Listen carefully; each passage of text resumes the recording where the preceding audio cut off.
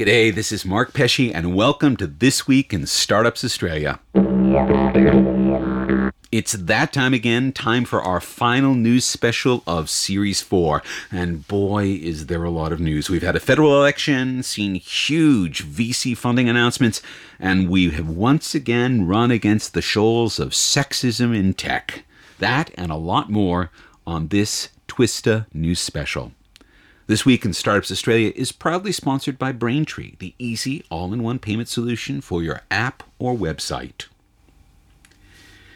Welcome to another of our periodic news and review episodes of This Week in Startups Australia. Let me begin by introducing our panelists on this Twista News special.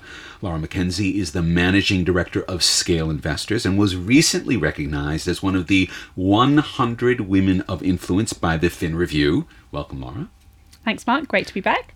Joining Laura is award-winning freelance journalist Claire Connolly. Claire has written for numerous publications, including the Sydney Morning Herald, The Age, The Australian Business Spectator, and PC Mag. Welcome, Claire. Always great to be back. Okay, folks, we have had a federal election, as weird and indeterminate as it was. The one thing we absolutely know is that Wyatt Roy lost his seat, and he was arguably the one person in that entire mob who understood what startups were. Maybe too much, we don't really know.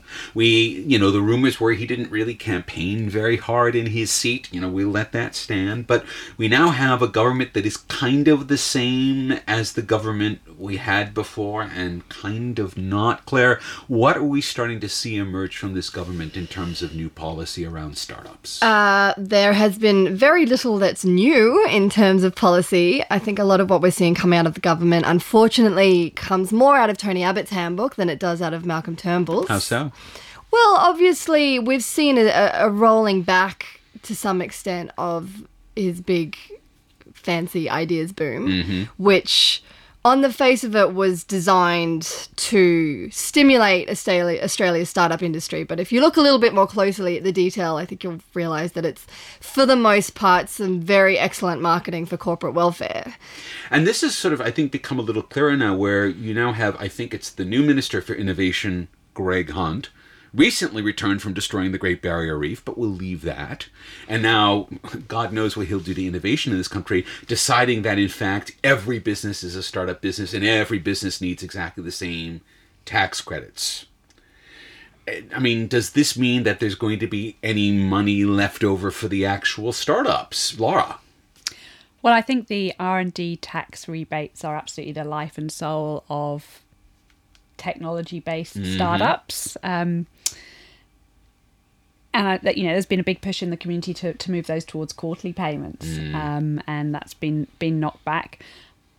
I think there is a risk that the larger companies will wend their way back in to get a lion's share of that aspect.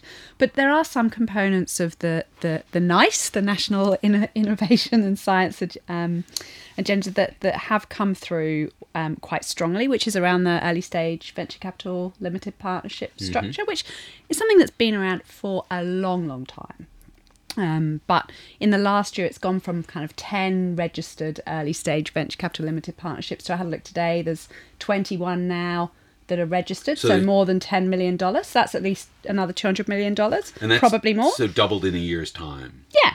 And there's another 27, including our Scale Fund, that are conditionally registered until they reach that hurdle amount of $10 million. So there's a lot of people delving in from the fund perspective, and a reason for that might be this added kicker of a 10% cashback that you get under the new innovation agenda. I mean, it is worth adding, though, that while the early stage venture capital limited partnerships do receive a 10% non-refundable offset, founders need to be wary that the actual provisions of the bill specifically exclude affiliates of a company from seeking tax incentives, which means founders and other people that are in a position of control over a company won't actually qualify.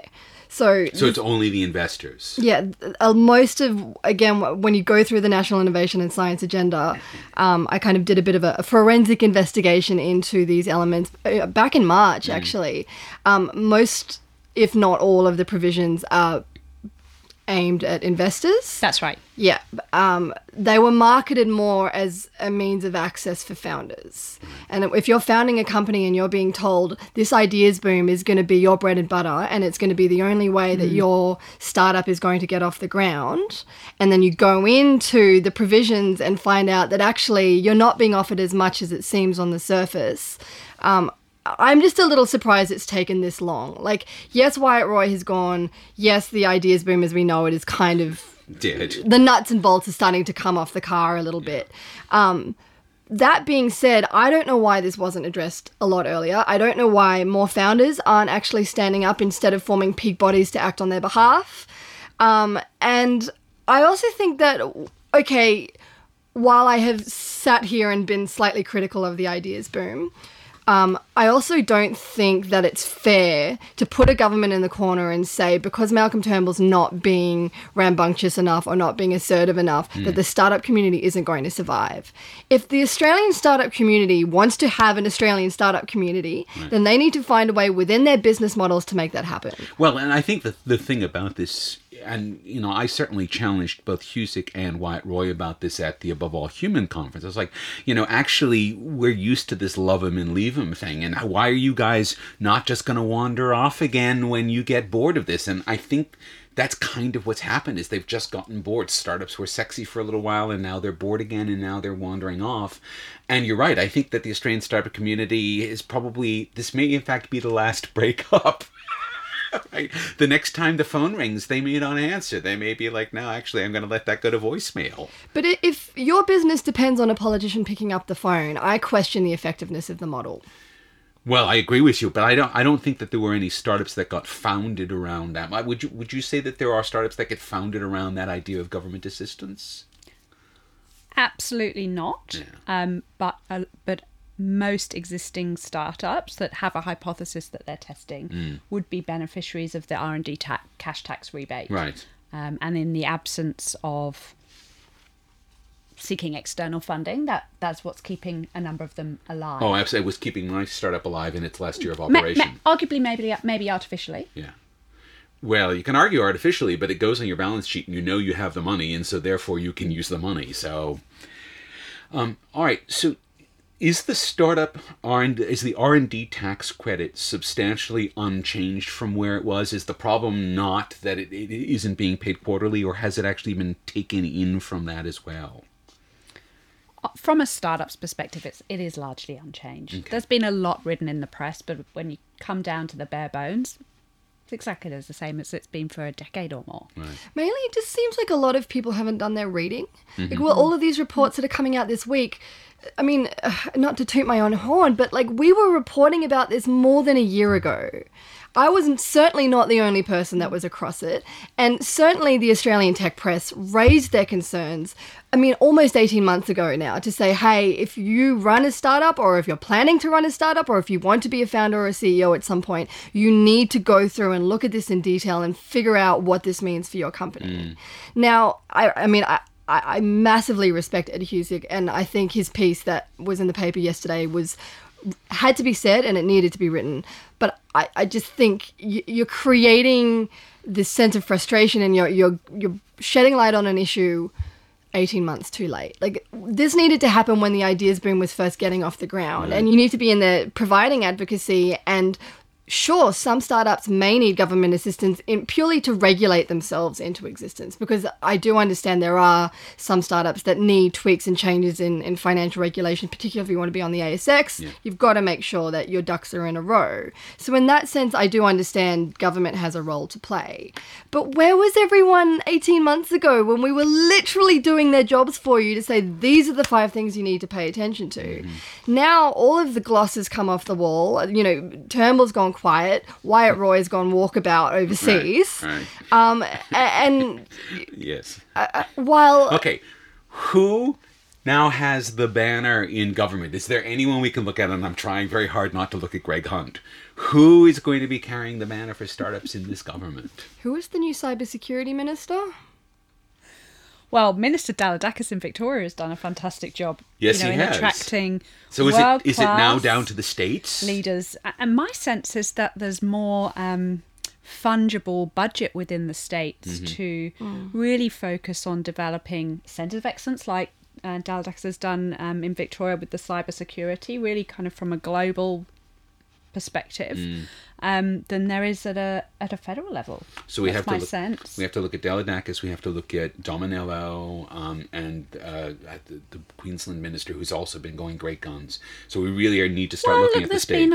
There's been a lot of announcements, and I think having spent a bit of time in the US and Israel and the UK earlier this year, the thing we have to be very mindful of as a country is if we're fighting for territory and cutting banners on a state-by-state basis, we're really not elevating ourselves to be a sophisticated place and attracting great talent to come and start businesses here.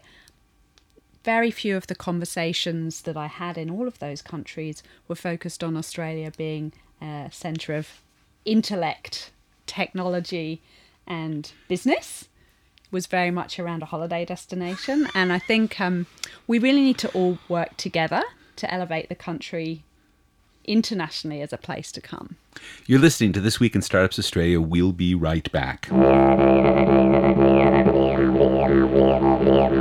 Hi, this is Mark Pesce with a few words about Twista series sponsors Braintree, code for easy online payments. Entrepreneurs around the world have used Braintree as a simple way to accept PayPal, credit cards, debit cards, and whatever's coming next. With a single, scalable integration, you get robust fraud protection on over 130 currencies around the world, making your global expansion a snap. And using Braintree, it's as easy as integrating a few lines of code, getting your business up and running fast. To learn more, visit braintreepayments.com/twista.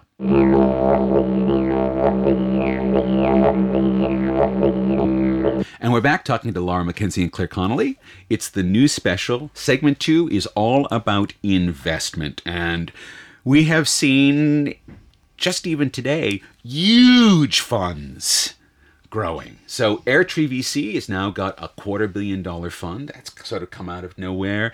And just today in the AFR, there's the launch of the Element 8 fund, which is apparently got John Scully and... yes, was, as investors in that fund, was one of my heroes. And so that's another $250 million fund. Laura, what is going on here? Well, I think people will have realised that it's all about the new economy. If you go to any private investment firm and people are talking about asset allocation, they're all significantly increasing their allocation to alternatives. As bonds become less attractive, property becomes less attractive, particularly the ASX 20 becomes less attractive, and so many people's portfolios are hugely concentrated there. And so I think alternatives are the way of the future, and investing in early stage or development stage technology businesses is the place to go. More than $1 billion has been raised by large funds in the last year in Australia. So not only the Airtree fund, but 300 million from SquarePeg, which is Paul Bassett's fund, 200 million from Blackbird, another 100 million from One Ventures, another 100 million from people like Blue Sky, Rampersand, some others. Cyro talking about launching a $200 million fund. Cyro are? Yes. Wow. And of course, we're very focused on the software space here, but Brandon have a $200 million biotech fund. There's also all these early stage venture capital limited partnership funds. Like the Sprout X AgTech Fund, $10 million. Yeah, so there's probably about another 500 million in the works there. So I would say all up, there's probably $2 billion worth of allocated capital that's going to be invested in this sector over the next 5 to 10 years. The fund life is tending to be, it always historically was always 10 years, but I think with a lot of people investing at that pre-IPO stage, trying to fit into the kind of significant investor visa for China and having 4 and 5 year funds, so that's really putting an average of $200 million to work a year. And I think that is great for all parts of the environment, from the very early stage up to the companies that are looking for 15 to 50 million. Right, which brings us to Canva, which has just raised 15 million. So we now have this sort of, I guess, it's starting to turn into a true ecosystem where it's not just a few scattered players at a few scattered points, but there's a true gradient from smaller funds like Scale, like the SproutX fund, all the way up to an Airtree or the Element 8 fund at the sort of very top end. So I assume then that that's a good thing for a startup, because at every stage in their growth, they know where they can turn for that next level. Absolutely. And I also think there's a lack of distinction between where a fund starts and ends. You know, in all of the large funds, they'll have an allocation to kind of look and see and place a few smaller bets. So, you know, even within these kind of $200 million plus funds, they are going to be placing bets at the 200K mark to really get a seat at the table. So it's an interesting space. We're certainly seeing a lot more deal flow than we saw 12 months ago, and just light. Are you seeing more competition for that deal flow because there are more investors at the table now? Do you feel like Scale sort of is under, I guess, more pressure to make a decision around that? Oh, I think both sides of the marketplace have grown tremendously. I think it's really important for any investor and entrepreneur to find the right partner. Right. You know, it's very much like finding your life partner. So I would expect there to be competition. Right. And you want to make sure that you've got great rapport and you're going to enjoy working with these people. Because you will be working with them. Okay, so I guess then, is this, I'm not so much a bubble, but is this a growth phase that we're going to pass out of, or will we continue to see another a couple of $100 million enter in funds over the next several years? I mean, we already have now this $200 million a year locked in sort of over the next 5 years because of the funds that exist now. Yeah. But if we look out 5 years, will we have seen another $200 or $300 million per year also enter? If there are some successful exits in that time, absolutely. And you know, there was a lot of money in the venture space from 2005 to 2007, and right. and then the super funds retreated, and it's super exciting to see them coming back in. But really, the market needs to see returns for them to stay in, and I think a 5 to 10 year period is, you know, a realistic time frame for that to happen. And it just goes to show you don't necessarily need a government authorized ideas boom. It looks as though the industry is doing a pretty good job of it on its own. Would Absolutely. You agree? Yeah. What are the companies that are queued up for big exits probably in the next 2 years? If you had as an investor, what would you expect? Well, I mean, you're talking about Canva. I think a lot of people expect that to be a unicorn, and because it has taken external funding and those investors are in structured funds, those fund managers will need to position themselves for an exit. Right. Of course, there's other fantastic companies out there like Envato, which haven't taken on board external capital, and so the pressure to exit is not there. So it really depends what you want to measure by. Right. So we may have a unicorn that is in a sense undeclared because it's not a public company, you know, which is really roughly what Atlassian was until December last year, right? So okay, all right, but we can definitely see that there's a pipeline of unicorn-like things here, so that some of those investors will be seeing some returns. Yeah, I think so, and I think it does take time. You know, we often start seeing people in the media when the reality is they've been running with their startup for 5, 6, 7, maybe 10 years, and then all of a sudden they're the new startup in town when you know they've actually been under the radar for a long time. And I think that that's really important, that we actually see execution and operational results. You know, Xero, for example, took a long time, seemed to be really overpriced in the market 6-7 years ago, and was reading in the press today that 49% of small businesses use Xero now, and that number is just escalating month on month. This is, I think, an amazing time to be a startup because there are so many options to go get money. Is it also the most exciting time to be an investor in Australian startups? I've been investing in Australian startups for 6 years now. It's certainly been the most exciting time. in those 6 years. Okay, so 2016 is actually one for the record books, you think, in that sense. Hopefully 2017 will be even better.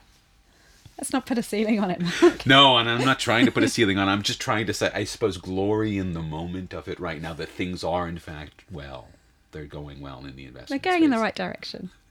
You're listening to This Week in Startups Australia. We'll be right back.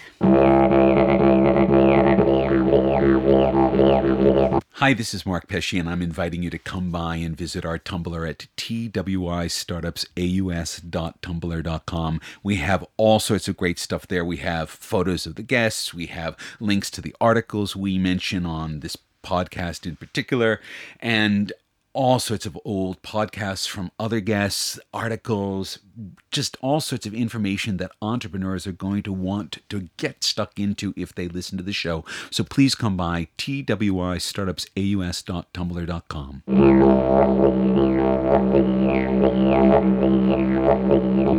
And we're back. It's the news special with Laura and Claire. All right, segment 3, sexism in tech. Now, here's a really cool thing. I was sitting at the cafe with one of my best friends.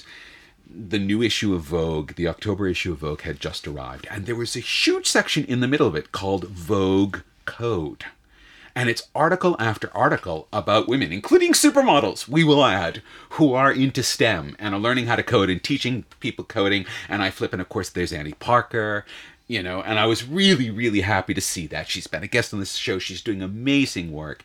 And I was like, okay, this is what we need. This is exactly it, because for so long it's been seen as masculine and this and the other thing. No, actually, let's put it right into vogue and make it sexy in all the ways that women want it. Claire, does journalism need to lead the way on a lot of this? I should certainly think so. I would hazard a caution to buzzwords like STEM and STEAM, though. I think we really need to focus on what the Australian marketplace needs and what the economy needs. And I think whether you're looking at a startup or a big corporate or a SMB or something in between those three, the biggest issue in Australian business will remain the following: the cost of labour, tax, and competitive rates with overseas workers, as well as other competitors that they're competing with both locally and abroad. You need to do something to make it attractive for investors to come down here. You need to make it attractive for workers to come and fill in the gaps that Australian workers can't provide. You need to massively and quickly upscale the Australian community, not just from a primary and high school level, but you also need to engage with people whose skills are no longer being recognised by the current economy. And for example, everyone who's just been laid off down in Victoria, and in fact, Phil Morrill over at Pollenizer has set up a whole boot camp for them so they can retrain. So you're right, yeah. And for example, we've just invested in a battery technology company that can license that technology, having a plant set up in that area of Victoria where there is a significant high-tech workforce. Yes. I think would be fantastic. Cars are very high-tech devices, so anyone who's been on an assembly line is familiar with high-tech assembly. You're right. And particularly Senator Ludlam, and I think also Ed Husick last year, spoke briefly about Australia maybe becoming a provider of technology for smart cars, for example. Now, you need to very quickly skill up your workforce if Australia is to become a provider in that industry. Okay, but let's tie this back in. Are we going to be skilling up the women in the workforce the same way we're skilling up the men in the workforce? I think that's the open question right now. Well, I think it's interesting in Melinda Gates's recent letter and her move outside of the Gates Foundation to establish her own personal office dedicated to understanding how we can get and retain more women in technology. And when she graduated from computer science, I think in 1987, 38% of graduates were women, and now the number is half that. Yeah, no, that's that was just when it was starting to fall off a cliff. Yeah, That's and I read an interesting article saying, is there a link in this between the move from computer games, which I remember designing kind of coding games on my ZX Spectrum and Atari when I was about 10 years old. They all suddenly became very war and combat focused. And maybe that's where kind of the interest in girls Right. further developing their code skills fell off, and it's certainly not something that I continue doing. In the early 60s and mid 70s, computer skills and IT were positioned as the place where women would go in the workforce once sort of industrialization fell off a little bit. Yeah. And my aunt was writing software, firmware for missiles for NASA in 1960. So yeah. Well, Ada Lovelace, for example, the pioneer in this space. So, I think women increasingly will play more and more of a role. And things like, we talked about other areas of competitive advantage for Australia. There's been a lot of talk about renewable energy policy after the blackout in South Australia last week. Yes. But actually, from a global perspective, there's some fantastic projects underway in Australia, and we're really kind of on the front foot there. This is where we really, if we play our cards right, we really can have a global leading position in the use of renewables and the mainstreaming of renewables. And I think those are all great initiatives that the various state governments have to move to renewable energy. And again, this is STEM that's not just focusing on code, but this is chemistry, this is engineering, this is manufacturing, it's a whole set of other skills. Well, I also think, and I see this in the deal flow that presents to scale, women tend to start businesses that they're solving real social problems that are going to change the world.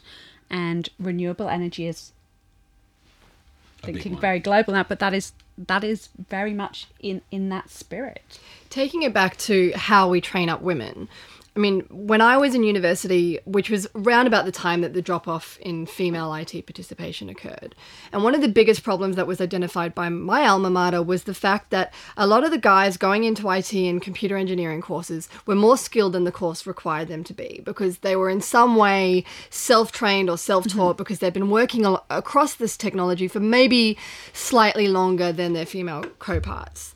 The women come in and say, I'm interested in computers, I know a little bit about code, I would like to pursue a career in this if I can upskill. But what happens is, though the course level says you only need a basic knowledge of this particular subset of skills, we'll teach you what you need to know, because half the class are male and or half the class are going, oh, we already know this. The teachers then turn around and say, if you're not across this now, you're not going to have what it takes to complete this class. And the biggest amount of dropouts that were occurring were women in the first week of class, because they had been explicitly told by somebody that they didn't have what it takes to complete the module. And so within 15 years, you get this massive drop-off in female workforce participation, because the slightest sign of discouragement, they run for the hills, because somebody that they respect told them that it's just going to be too much for them to do.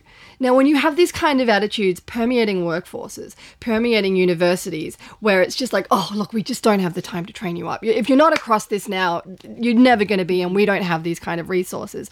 You've got to take that away for a start. That's got to go.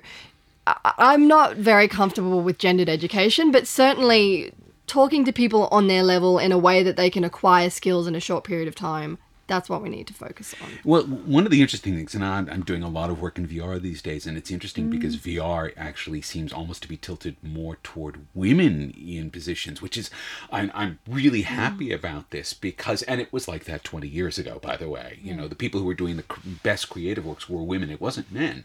And so I'm wondering if some of this is maybe a tide, and the tide will turn not around the technologies of yesterday, the last technologies, but around the next technologies that we're going to have. So renewables, virtual reality, IoT, things like this, where the next generation is actually going to be. So it's more of a sea change that has to do with the technology change. Yeah, I absolutely agree. And with women making most of consumer decisions, having a gender-based team makes absolute sense. I noticed that the Apple Health app, for example, you could measure all kinds of things, but you can't measure menstruation or your cycle, which, is on every woman's mind. Right. Of course. So that just seemed really weird to me. Bizarre. But it's designed by the same guy who designed a staircase that you can see up of. I mean, nobody ever thought about what would happen when I walk up a staircase, because nobody's going to look up my trousers. Right. But it's gendered design. It's that simple. You're listening to This Week in Startups Australia. We'll be right back. Hi, this is Mark Pesci, and we're starting to get ready for Series 5 around here. And if you would like to be an advertiser in Series 5 and reach thousands of the movers and shakers, the investors, the entrepreneurs, the folks who make the startup community in Australia run, then you need to be advertising on this show. So if you'd like to do that, please drop me an email at mpesce@gmail.com. Thank you.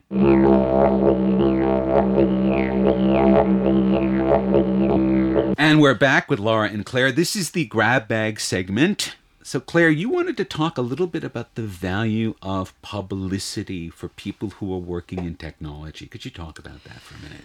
There has been some suggestion from insiders in the community, shall we say, that there is too close a tie to coverage for your startup and getting investors attracted to your startup, but also getting work visas for the workers that you need to come and work for your startup. Right, but I mean, some of that, the first part of that sort of makes sense. If you're getting coverage, and we can argue the value of it, but it's going to make the investor think you're more real. I would assume, Laura, that if you see an article in the AFR or something, and I know when I see someone I know who's got a startup in the AFR, I'm like, good on them, because it's kind of a badge of yes. Yeah, they're all data points. Right.